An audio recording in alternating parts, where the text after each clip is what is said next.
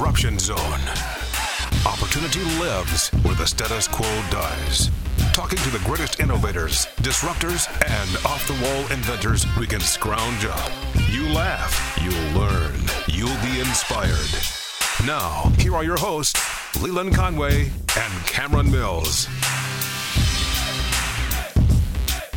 It is the Disruption Zone. I am Leland Conway. Fun conversation coming up with Representative Jason Nemes. We start talking about comparing tax rates in Colorado to Kentucky, because as you know, I moved to Colorado.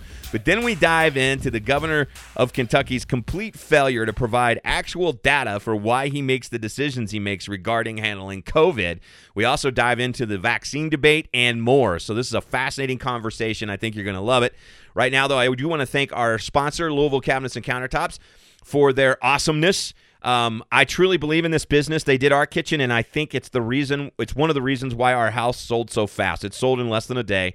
Obviously, we had a beautiful home and a beautiful piece of property in a high-demand area, but that kitchen, the way it looked, made it show so well. I'm confident it's part of the reason why it sold fast.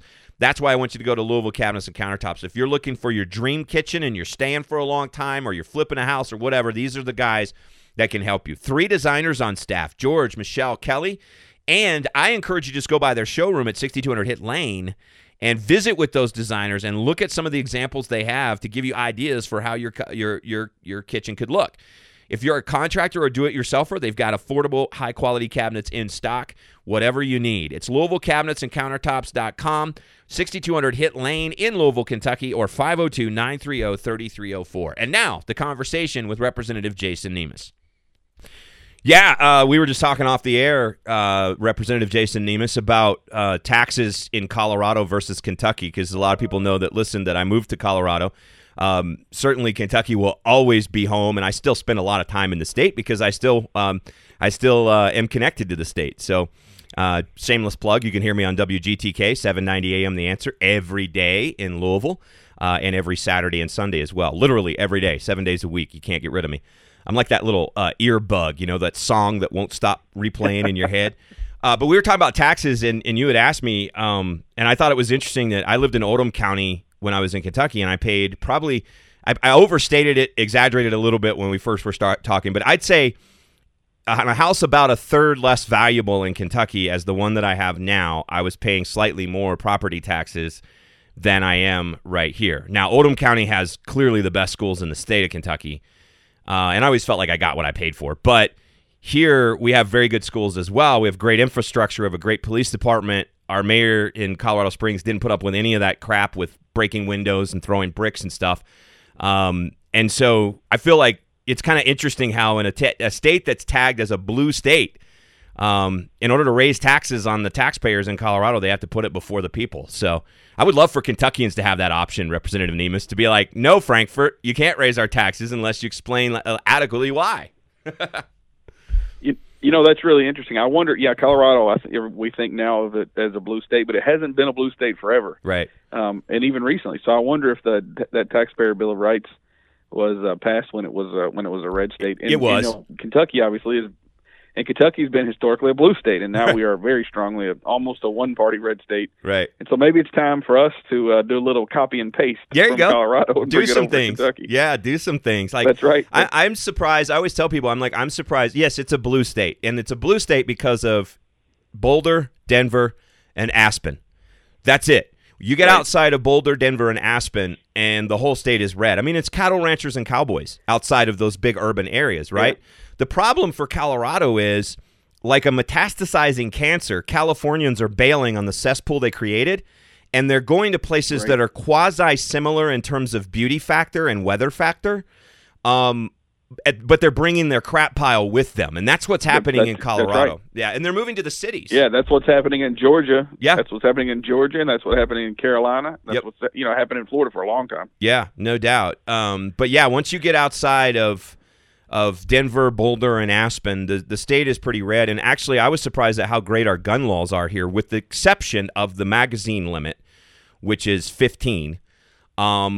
Wow. It's ridiculous. I hate magazine limits, but it's an unenforceable limit. Like they don't know. Well, the problem is Yeah, that's right. But magazine limits, they're nonsensical, and they're made by people who obviously don't shoot guns, right? Because they don't do anything. You know, people think, oh man, you shouldn't have more than 10 or more than 15 rounds in a magazine, but it's not like it takes a long time to put a new magazine in. It takes literally less than a half of a second. Right. So it doesn't protect anyone. It makes liberals who don't know anything about guns, I guess, feel good about themselves that they've done something, but it has no consequence, no positive impact, and it just doesn't make any sense. Well, I do want to mention, we were talking offline, Kevin Brancher is introducing a bill back to the taxpayer bill of rights kind of stuff. Okay.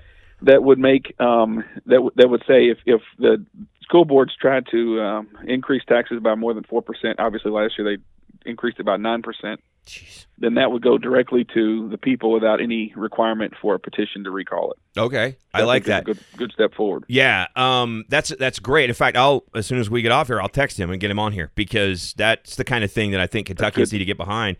And I think we can celebrate pushback today. I want to talk about the information and the data that the governor has given you. That's the reason why I asked you back on regarding COVID shutdown regulations. But I think we have a moment to celebrate here. Because Governor Beshear has announced that as of Monday, as of this week, restaurants can reopen again at 50% capacity. Now, I might have some issues with that capacity, but the point is he clearly is bowing to pressure from the restaurant industry, whom he didn't call before he shut them down, and from people. And I just would love to see him step to the podium and say, I was wrong. I would love to see that, but I'll take the win. That won't happen. Yeah, right. Yeah, I wish he would, but that won't happen. But this governor, he's taught us a few lessons about who he is in the last year. A number of lessons. One is he goes way too far. Mm-hmm. Two is he doesn't follow the data. He just follows what he thinks the data is. He goes by hunches. Right. Two, he's very thin-skinned, and he doesn't work with people like associations, like restaurants. A perfect example why that's important, Leland, is he shut them down on Friday, but he told them on Wednesday initially. Well, that is the worst thing you can do for the industry, right? If you tell them on Monday, then they don't inventory up for the weekend. They've lost thousands and thousands of dollars. Right. So if you're not going to tell them in enough time not to order the product, then what you need to do is let them go through the weekend. And now, when he's doing a reopening, he's reopening them on a Monday. Right. If it's okay to reopen them on a Monday, why not reopen them on a Friday and let them have the weekend? Right. To make profit and provide. So that's just something that he's just not interested in working with other people, and it has consequences. No man knows everything. Yeah. And certainly our governor doesn't know everything, and he should be working with people. And but the lesson that we've learned, the biggest lesson we've learned, is he does succumb to pressure. Right. He did it when we were the only state in the country that shut down chiropractors. Right. We rose all kinds of heck, and he succumbed to pressure, and he opened them. Right. Now, he never should have shut them down in the first place. He did that with outdoor volleyball. He's done that a number of times. In the most recent time is this restaurants, where a number of Louisville restaurants got together, and they said, we're opening on the 14th no matter whether you extend this thing or not. Right. And he didn't want that fight.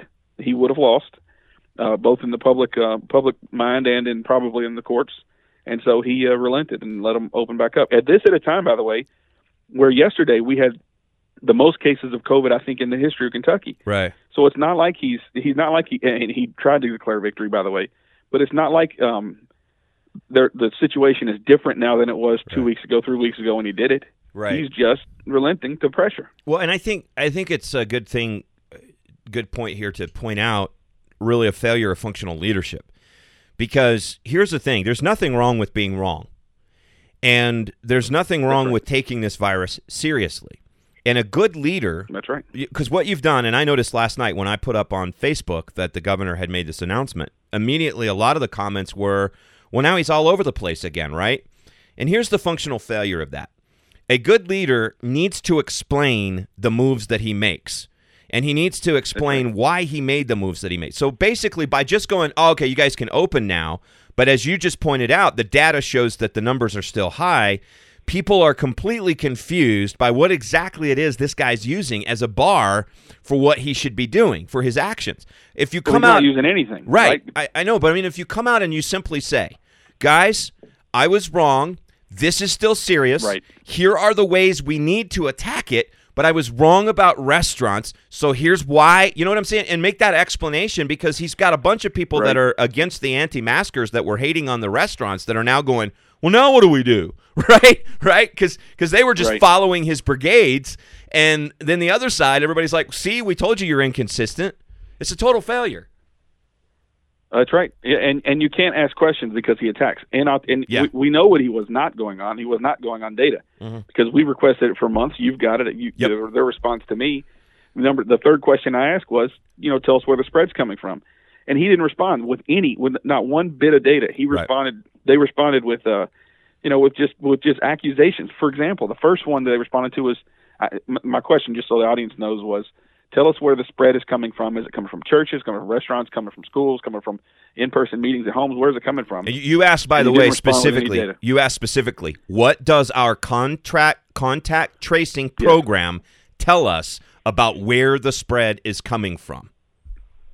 Yeah, we're spending tens of millions of dollars for that data. Right. And that's part of what the data is supposed to give us. So yeah, tell us what it says. Right. And his response, if you look at the first one, his response on churches.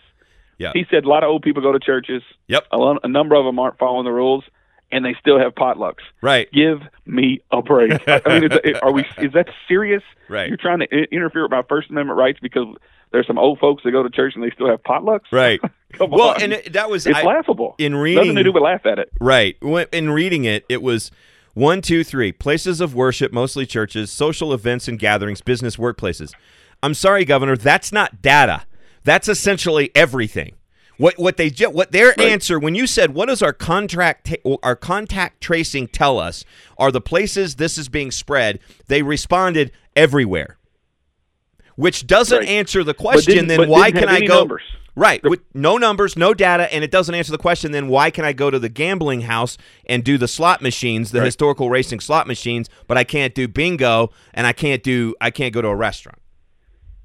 Yeah, and I planted that question with the reporter at his 4:00 daily variety show. Yeah, and he attacked. He said, and I'm not kidding. He said, you can continue to ask questions, and this was directed at me. I know you can continue to ask questions and think the Earth is flat if you want. Now look, the people that I represent, who are trying to make a living running their restaurants, who put all their investments in there, they're not flat earthers, buddy. Right. And I'm not asking the question for myself.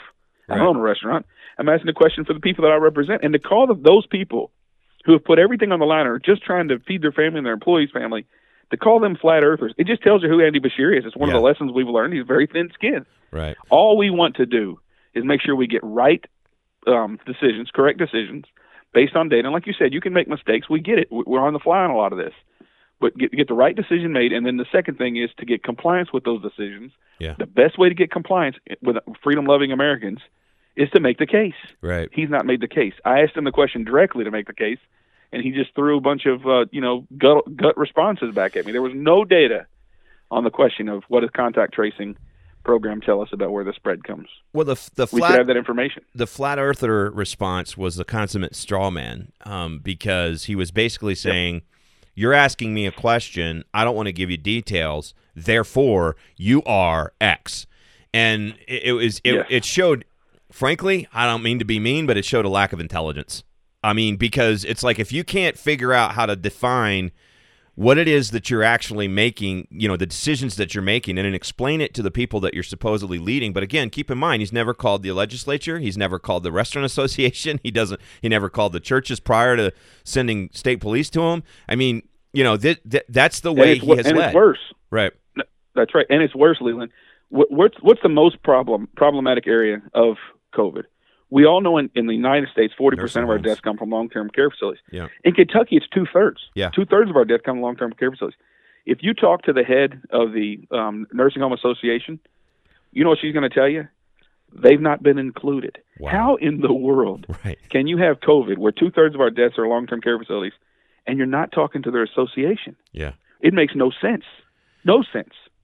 So when we come into session in January, we're going to infuse that reason, and we've talked to them, and they've given us the list of what they think is helpful, and they're going to, we're going to try to get them everything they've asked for. Right. That's ground zero. That's what we should have been doing from the beginning, not trying to shut down areas that there's no evidence that there's the spread. And if you're going to have, and again, like you said, it's so arbitrary. I can't go to church, or I do go to church, but only because the court said that his edicts were unconstitutional. Right. But I'm not. He doesn't want me to go to church. He doesn't want me to go to restaurants. But I can go to strip joints and I can go gamble. Right. Come on. Right. Yeah, it doesn't make any sense. Well, if they're wearing pasties And by the over way, their I don't mouth, go to strip joints, but I said I could. yeah, if they're wearing pasties over their mouth and nose, it's like a pasty mask or something. I don't know. I don't know. That's right. I don't know if that Yeah, works. I guess that. Yeah, exactly. So I was looking at the data that they sent you. There wasn't any. But one of the things that I thought was interesting was, first of all, the question 3, which was what you were talking about there. Where does the virus occur? And they basically gave you 3 opinions about where the virus occurs. And they were sort of carte blanche, places of worship, social gatherings, and business places. Duh. All right. Okay, so based on the logic that they gave you, we should literally shut every single thing down, including grocery stores, which is dumb. And everybody knows it's dumb. But the next question, the 4th question you asked was, can you get some information on comorbidities for those who've died? And this is a very important question. And I think what's stunning to me, the response was, quote, this information is not currently available with the format requested. This is currently being compiled and will be available in the upcoming weeks. The fact that we don't have that, we know that the vast, vast majority of people who die with COVID have major comorbidities. In fact, a recent study that was pulled from the internet because it went against the mainstream narrative, but it was 100% factual, was that we have not experienced a rise in total deaths this year. Even with COVID, we haven't experienced a rise in total deaths. What that means is people who would have died on average of those comorbidities over the course of the year, whether it be flu, pneumonia, lung disease, heart attack, diabetes, etc., they're dying when they get COVID. Now, I'm not minimizing that, because if I can get 6 more months with my grandma, I'm all in. The point is, that's right, there aren't a huge number of increase in deaths because COVID is replacing other types of deaths that would have taken people. Now, the reason why this is an important piece of data is because that helps us understand how to treat it, because we can and who to isolate. That's exactly right. So the 3rd question was about how do we, what do we shut down and try to keep the spread from occurring within the community? The 4th question, arguably the most important question, was just what you said. What comorbidities do we have of people who have died, which enable us to better attack the problem? If you were to have a war room, and everybody, hopefully your audience knows what the war room is, where decision makers come into this room and they talk things out and they've got data all over the place. Right. You'd have a data board, right? A war room board. Right. And this piece of information, what are the comorbidities? It ought to be in the center of the board. Yes. Highlighted in different color. And we don't even have it. Again, 1, they should have it. Number 2, this also highlights the importance of working with people outside of your inner circle. Yeah. Because we think it's important. We've asked the question. Now they evidently think it's important enough to compile it now. They should have done it before. But also, Leland, my first and second questions, if you go back to those, my first question was, what is the overall mortality rate in Kentucky over the last 10 years, 10, 11, 12, 13, all the way up from to all 2020 causes. by a month? They've given me that. And then the second question was, what's the mortality rate for the top 10 non-accidental causes since 2010, every year since 2010. They've given me that information. 2 really quick points. Number 1, in the non-accidental causes for the last 10 years, flu and pneumonia has been in the top 10 every year. It's not in the top 10 this year. Now, I don't know if it's number 11 or I don't know if it's number 30. So I've got a follow-up question. But I find that interesting. The second thing I think that is interesting is of the top 10 non-accidental causes, the death in Kentucky is lower than it was in 2019. There isn't a spike of the top 10 non-accidental causes. Of the overall mortality, I think there is a little bit of an increase, nothing more than growth from 17 to 18, 18 to 19, 19 to 20. You get the point. But of the non-accidental causes, the death rate, or the deaths, not death rate, raw deaths, are down from 2019. I think that's interesting as well. Yeah, so that kind of goes back and makes the point of the article that I was talking about, right? I mean, essentially you're trading a type of death. And what that means is, and again, I'm not, people are going to accuse me of saying, well, again, you're minimizing. No, I'm not minimizing the death. I don't want you to die any number of minutes earlier than you would have otherwise. But it's an important number because it helps us know who to isolate.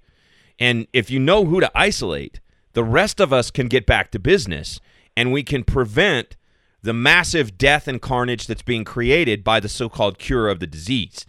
And this is the problem with the entire country, basically, from the get-go of this virus.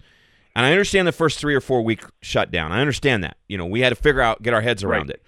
But there's no earthly reason why after 3 or 4 weeks we knew what to do. And that was to let everybody who's healthy go back to their business and let those who are vulnerable, let's keep them home and find ways to isolate them. This is crucial because if you look at the amount of we don't have specific statistics on suicide yet because they come about 2 years behind. They lag about a year to 2 years. But we do have an enormous amount of anecdotal evidence from people who work in dealing with suicide that the rates of attempts have doubled, that the rates of actual suicides have gone up exponentially. And we do have one piece of data, and that is that the number of people who have thought about suicide and admitted it has gone up by some 40 to 50%.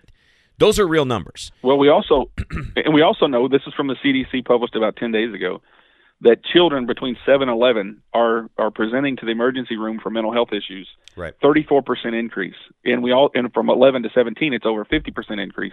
So we know those things as well. So we do have hard data. And why is it so important that we have this information? As you were saying, we make better choices. Mm-hmm. We get more compliance.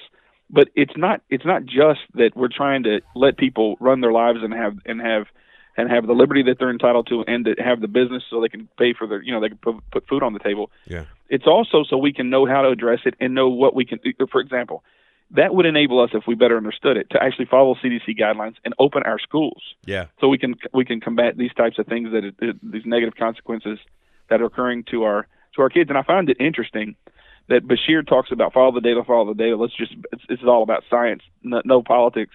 But the one thing he's not following is open the schools. Right. Which CDC suggests that we should be doing. Yeah, absolutely. And not only follow the data he's not giving you, but yes, it's open the schools. It's so ridiculous. It is very much like from the beginning of this, the way we've handled this. We had a patient come in who, had a tumor in their arm, and we said, let's amputate the leg. Because what we're doing is clearly, as we go back to the beginning of this conversation, what we're doing right now is clearly not stopping the virus from spreading, right? We know that by the governor's own decision that we're going to reopen restaurants to 50%. We know from that very fact alone that, and as that is juxtaposed against the highest number of cases yet, that's telling you that whatever we're doing is not working, okay? And then we're also going to kill the economy. That's the problem that I have with this. We are buying into this notion that our solution is a solution at all, and it's not. When the solution is obvious. One, we're all going to get COVID at some point, so we need to start talking to people about getting a better immune system and strengthening their immune system. But two, again, I'm just going to go back to this. Go about our business if you're young and healthy and deal with it. And for those that are elderly, let's isolate them and keep them safe. That's the best we can do because a virus is a virus is a virus, and humans have dealt with them for all ages. That's not me being insensitive. That's me just telling the truth about humanity. Right, and we've done this type of thing, and COVID is very serious. I'm not going to minimize it, and you're not minimizing it. No. But we've done this thing for a long time. We know when you have a flu, when you have a head cold, stay home from work. Don't come to work. We've known that since I was a baby, or way before then. Right. So if you have symptoms, stay home. And when I'm out and about, because we know the virus is out there and we know it's serious, I need to be wearing my mask. I need to be staying away from people. I need to be not shaking. I'm a big hugger. I can't be hugging anybody. I can't be shaking anybody's hand. You can't be doing that. We know these things. Can't be doing that. That's right. My goodness. So we know these things. So let's take care of ourselves and take care of other people. But part of taking care of other people is making sure that we don't overreact in shutting down things where it's not going to be helpful. Gyms is a perfect example. Yeah. Why would we have restrictions on gyms? Right. There's no evidence that there's spread in gym. Right. And in fact, we want more people to go to gyms. Right. So then, because there is evidence that the healthier you are, the more you're not going to be harmed even if you get it. Yeah. So it's just that one's backwards. Yeah. So, it's like we were shutting down outdoor volleyball. I've never played outdoor volleyball. It's not my thing. I'm a baseball guy. Right. But why would we tell healthy adults now you can't be playing outdoor volleyball? Yeah. It just does. The decisions are so arbitrary and nonsensical that it makes people who want to do right question everything. Yeah. And so it hurts the overall effort of compliance, which is what we're after. We want people to comply with the good behaviors that we all know we ought to be doing. Well, and this kind of, you just brought something up that makes it one of the things that's so dividing about the way this is all being done is that we have two camps, and anyone who questions how we're handling this is put in the anti-masker camp. And I'm not anti-mask, by the way. I think we absolutely should wear masks in public, not outside, but anytime we're in public inside, right, we should absolutely wear masks, and I'm totally on board with social distancing. I don't want this or any other bug. Exactly. Okay? But that being said, I look at this and I wonder, how are we – the people are divided into these two camps, and I made this point the other day. Pardon me if I'm repeating myself. But if you want to know why, I had a friend that was saying, if everybody would just wear a mask, everything would be okay. And I'm like, do you understand why anti-mask actually exists in the first place? It exists because Dr. Fauci and other experts, including the Surgeon General, not only told us not to wear them, they not only told us not to wear them, they gave us specific reasons why they don't work. It wasn't just don't buy it, don't do it. It was don't wear it, here's why. Now, we know now that they were lying. They were absolutely lying because they wanted to make sure we had enough PPE for workers. But even then, you should have known, like you see through it, why do we need PPE for workers if we don't have to wear a mask and it doesn't work? But that set the tone of distrust. And from that moment forward, when you combine that with the inconsistency of the regulations and the hypocrisy of many of the people putting those regulations in place, that is why there is an anti-mask brigade to begin with. That's why those questions exist. You don't get compliance when you don't explain what you're doing. That's right. Make the case. You got to make the case. Yeah. And he's not made the case. And in fact, it's even much worse than that. When you ask questions, he's calling people in my district who are asking questions for support for his decisions, asking for support for his decisions. He's calling them flat earthers. We don't need that. Can't be doing that, Governor. Can't be doing that. I love it. So I talked in the last episode to your colleague, Representative Savannah Maddox. She's filing a bill that would basically not allow anyone to mandate vaccines. Where would you stand on something like that? I am, and both myself and Savannah Maddox talked about this. Neither of us are anti-vaccine at all. I'm a little skeptical of this one because I think it takes several years to know whether or not there are side effects to it in the broader population. That's my own personal opinion. I'm neither going to encourage people to take it nor discourage people from taking it. That being said, I will fight and die on the hill of protecting us from an invasive act by government into our bodies. Where do you come down on that? Well, exactly where Savannah Maddox comes down on it, I think. I haven't talked to her about it, but I don't think it should be mandatory. I will note that the FDA committee that approved the Pfizer one was not unanimous. There were 4 people that voted against it, said it shouldn't be. I didn't know that. Shouldn't be approved. So if 4 people on the committee are looking at this, they know a lot more about it than I do. Right. Are saying that it's not ready. I'm not saying that I won't take it. I probably will, not immediately, by the way. Yeah. I'm going to see how many people are twitching beforehand, so to speak. But, somebody grows a third arm out of the top of their head. That's right. And I wouldn't qualify early anyway because I'm not in all those categories of infirmity or age. But so I'm not, by any stretch of imagination, an anti-vaxxer, and neither is my family. But I don't think it should be required. And I watch a lot of British politics because I think it's just fascinating how the top of the head of the government, Boris Johnson, has to stand up and take with just unbelievably tough questions that he has to answer. And I think it's beautiful. And I love Parliament. America. But anyway, that's right. But so one thing he says is not only should it not be required, it shouldn't be it shouldn't be a passport to enjoying your civil rights. Right. So I don't want the government to require it, but I also don't want anybody to say, show me you got this scarlet letter on you that you've taken the vaccine or not. Yeah. And if you've not taken it, then you can't enjoy public accommodations or you can't, go to school or something like that. I don't want that either. Right. That's something we need to leave it up to the people. Right. I'm actually very concerned about that. There's an article I shared from CNN where they were talking about how everybody who gets the vaccine is going to get a card. And it's going to have the date they got their first dose and when they need their next dose and whether they've had their 2 doses. And I was like, this is the soft mandate. Because what will happen with the aid of big tech and the media and left-wing politicians, they will put pressure on businesses to require you can't come shopping here for shoes unless you have your vaccine card. You can't show go. Me your card. Yeah, right. You go to Costco. You got to show me your card. Yeah, and it could even spread to you can't work here unless you get this vaccine.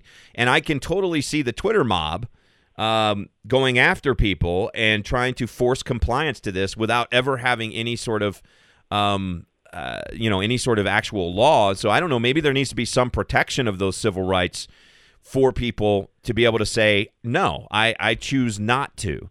I think that's an important thing to be considered in this. We need a national law, but in the interim, I think Kentucky needs to pass a law right along the lines that you're talking about. No doubt about it. Now, I do think, if it's a card that I have in my pocket that I show my doctor, that's great. But I agree with you. No employer, no public accommodations. But I do think if I work in long-term care facilities, it might be legitimate there, but it's sure. not. But it's very, very minimal where right. it would be legitimate. Yeah, to require. And I think that's a kind of a different bird when you're talking about you're required to work with people who are vulnerable to this versus right just going about our everyday business. Just another, not to change the subject, kind of on the same topic, but I find the debate going on right now about who should get the vaccine first very fascinating. Let's assume for a second that it actually works perfectly and everybody who gets it is protected from COVID. Let's just play that game for a second. Who should actually get it first? And there's a couple of camps that come down. There was the New York Times did an article that was kind of hilarious where they had an expert who brought up the issue of race. And they were like, we think that younger, hardworking, working class Americans should get it first because the elderly are mostly white and wealthy. So it's like, what? Like, I don't even know where that even comes into play, why it's even being discussed. But the broader discussion was, what if you vaccinated young working people more or first because they're the ones who are exposing the elderly to the virus in the first place, because young, healthy people tend to not know they have it in larger numbers. That's one side. The other side is we need to vaccinate the elderly first because they're the most vulnerable. And then, of course, before even them, we need to vaccinate first responders. I come down on the first responders, elderly, and then the rest of population. But I still find the debate very fascinating. Yeah, I agree. I think I come down the same places that you come down. There are a lot of people who are very smart who've thought this through, and so from the little I know, I think they're largely getting it right, and so I'll support those decisions. But it's a really important conversation of which categories of people do you value more. Right. The one that would come down on, with respect to race in any way, I think is outrageously bad. We should, not only, those people shouldn't be listened to that have those types of thoughts.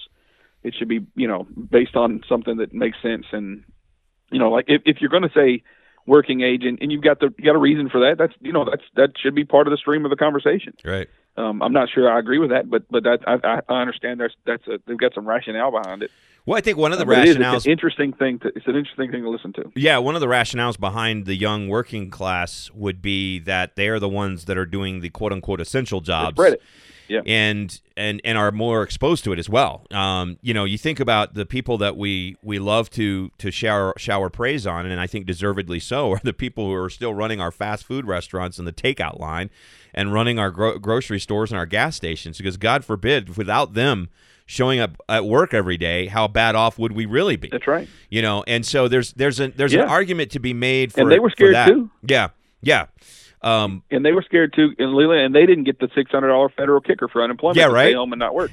Right. And so they had to work and continue to pay taxes and not take tax money. Yeah. And thank goodness for those guys and ladies. It's just that those people are, heroes is overused, but I have a tremendous amount of respect for people that have worked in grocery stores and so forth, and to keep life moving along. No doubt. And I think it's interesting that.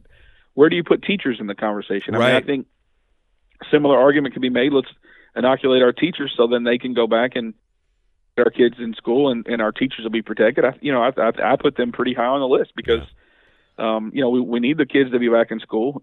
A lot of these harms are to the mental states of our children, but we have to protect our teachers too. So, I put them maybe not nowhere in. Nobody should be anywhere near as high as people in long-term care facilities or elderly with infirmities. But I think teachers are high on that list. I think the way to handle this ethically is to take every factor off the table except, first of all, we value all life equally. All life is valued equally. Doesn't matter what your background is, what your religion is, what your politics are, what your age is, what your socioeconomic status. Okay, so we value all life equally. If we value everybody's equal. Right. If we value all life equally, then we must break it down by who is most vulnerable. Once we've ranked that, then then I think that's where you divvy it out. You don't divvy it out because one group of people are more valuable or less value. You divvy it out because they're more or less vulnerable to the virus. And so everyone is valued equally. Now let's rank it based on who's most vulnerable and then backtrack it from there. I think that to me is the best way to handle it.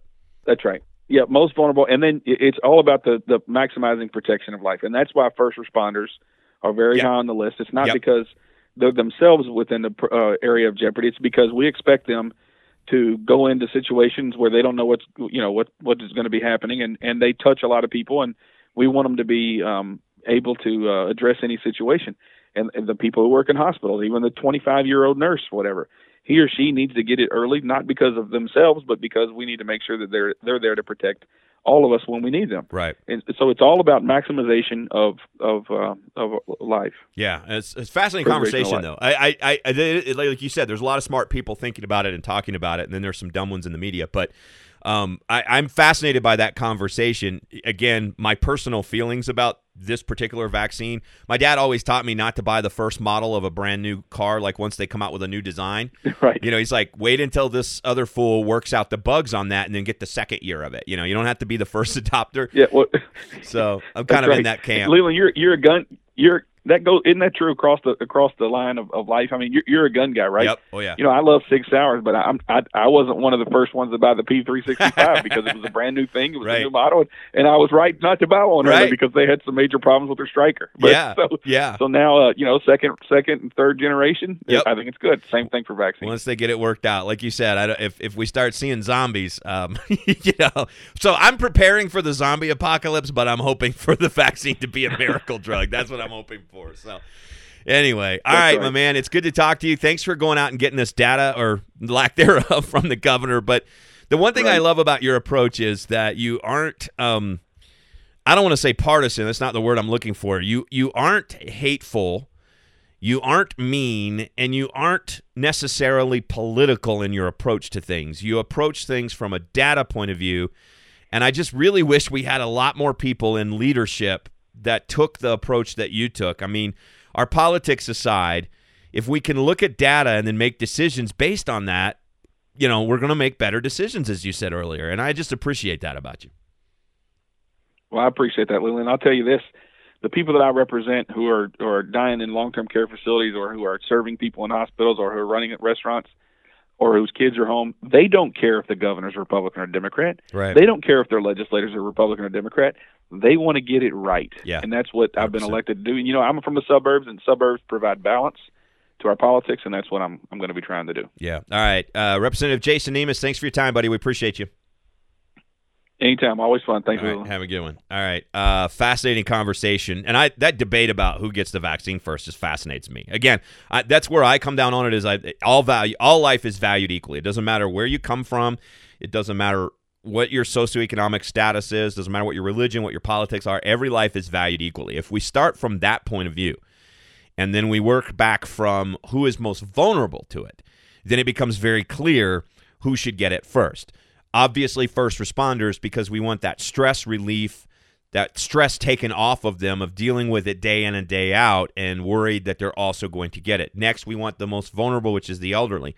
And then next, we can take a look at the rest of society and try to decide, are there particular jobs, like those that are working frontline type jobs that force you to come into contact with people, like in restaurants, like in stores, etc.? Do we put them first before offices and so on, because offices can take other types of mitigation and so on and so forth? That to me seems like the best route to go. But then again, I'm not an expert on that. I found it interesting that the governor didn't want to give specific data, probably because they didn't have it, to Jason Nemes.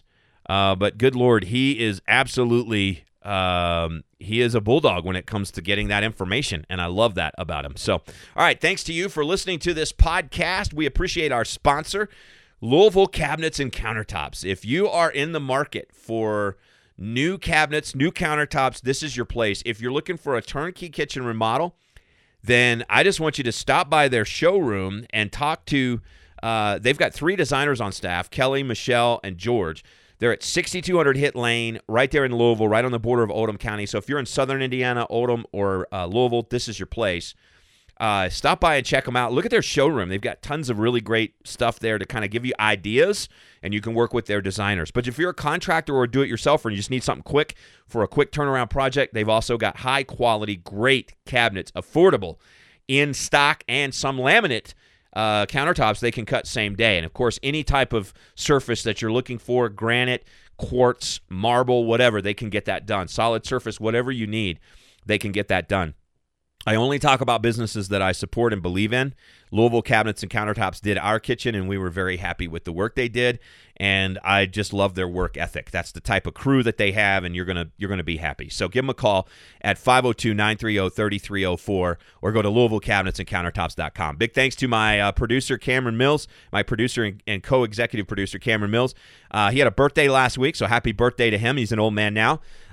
Big thanks to Dynamics Audio Productions in Lexington for their audio help with this program and JP Web Design. Free download at Apple Podcasts, Google Play, and iHeartRadio's app. And, of course, you can listen to my daily commentaries every day on WGTK 970 AM The Answer in Louisville. You can also listen to select episodes of this podcast at 1 o'clock on Saturdays and 11 o'clock on Sundays on 970 AM WGTK The Answer. We're super happy about that partnership, so dial us up. Follow me on Twitter at Leland Show and at at Zone Disruption, and on Instagram at Great Lelondo and at The Disruption Zone. Thanks for listening. It's The Disruption Zone.